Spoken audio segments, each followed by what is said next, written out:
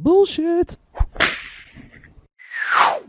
It's the No Bullshit Marketing Show. Today I want to talk about bone broth and how the difficulty in buying it led to another successful entrepreneurial venture.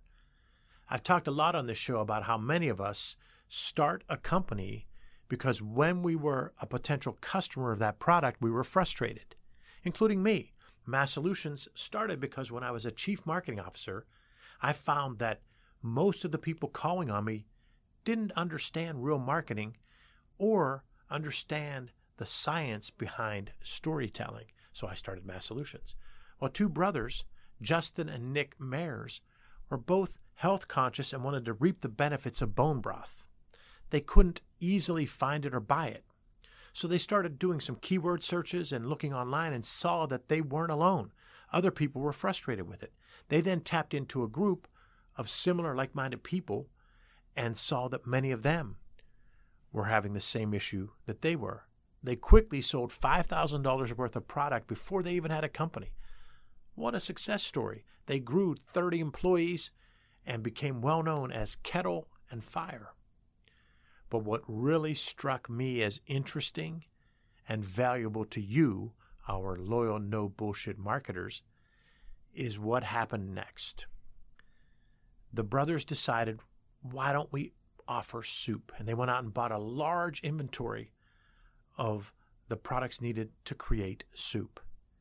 They are humble and vulnerable and admit that they created some mistakes here. They went through some mistakes here. First, they didn't systematically gather insights. They didn't dig deep into the potential target markets and the industry. And second, they didn't talk to existing customers. In that post, they said, if we'd have just asked our current customers, would you like to pre-purchase soup that we're going to expand to, they would have learned very quickly that their existing customers weren't out to buy soup. They were buying bone broth for the health benefits.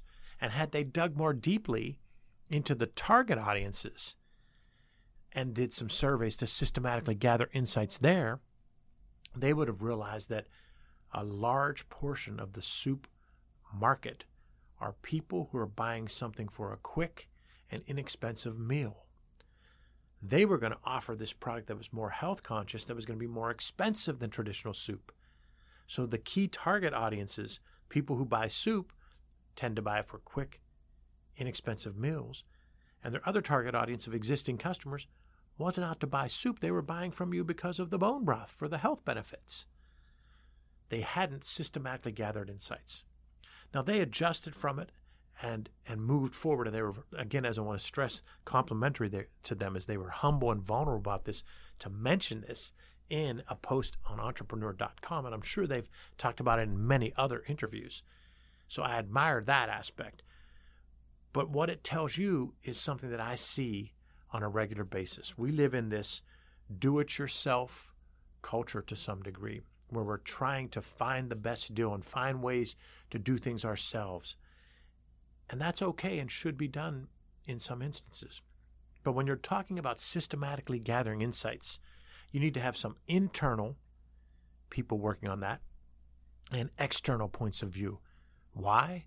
Because your external people will find out and hear things that people will tell them that they won't tell you.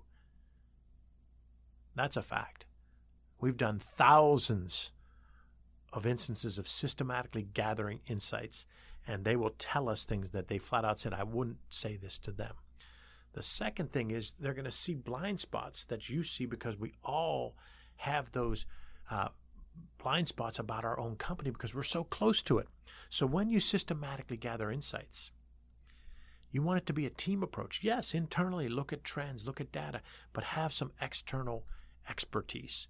That's the takeaway that I want for you here today, is that when you're thinking of that new target audience, that new product, that new service, or adjusting something with an existing service, make sure you take the time to systematically gather insights. You want to look at potential new target audiences, drill down deep in what their behaviors are, their mindsets are, and talk to existing customers. Gather those insights, and then you'll be able to leverage the experience and expertise and instincts of others to start building the plans, creating the stories, developing solutions that can change behaviors and mindsets.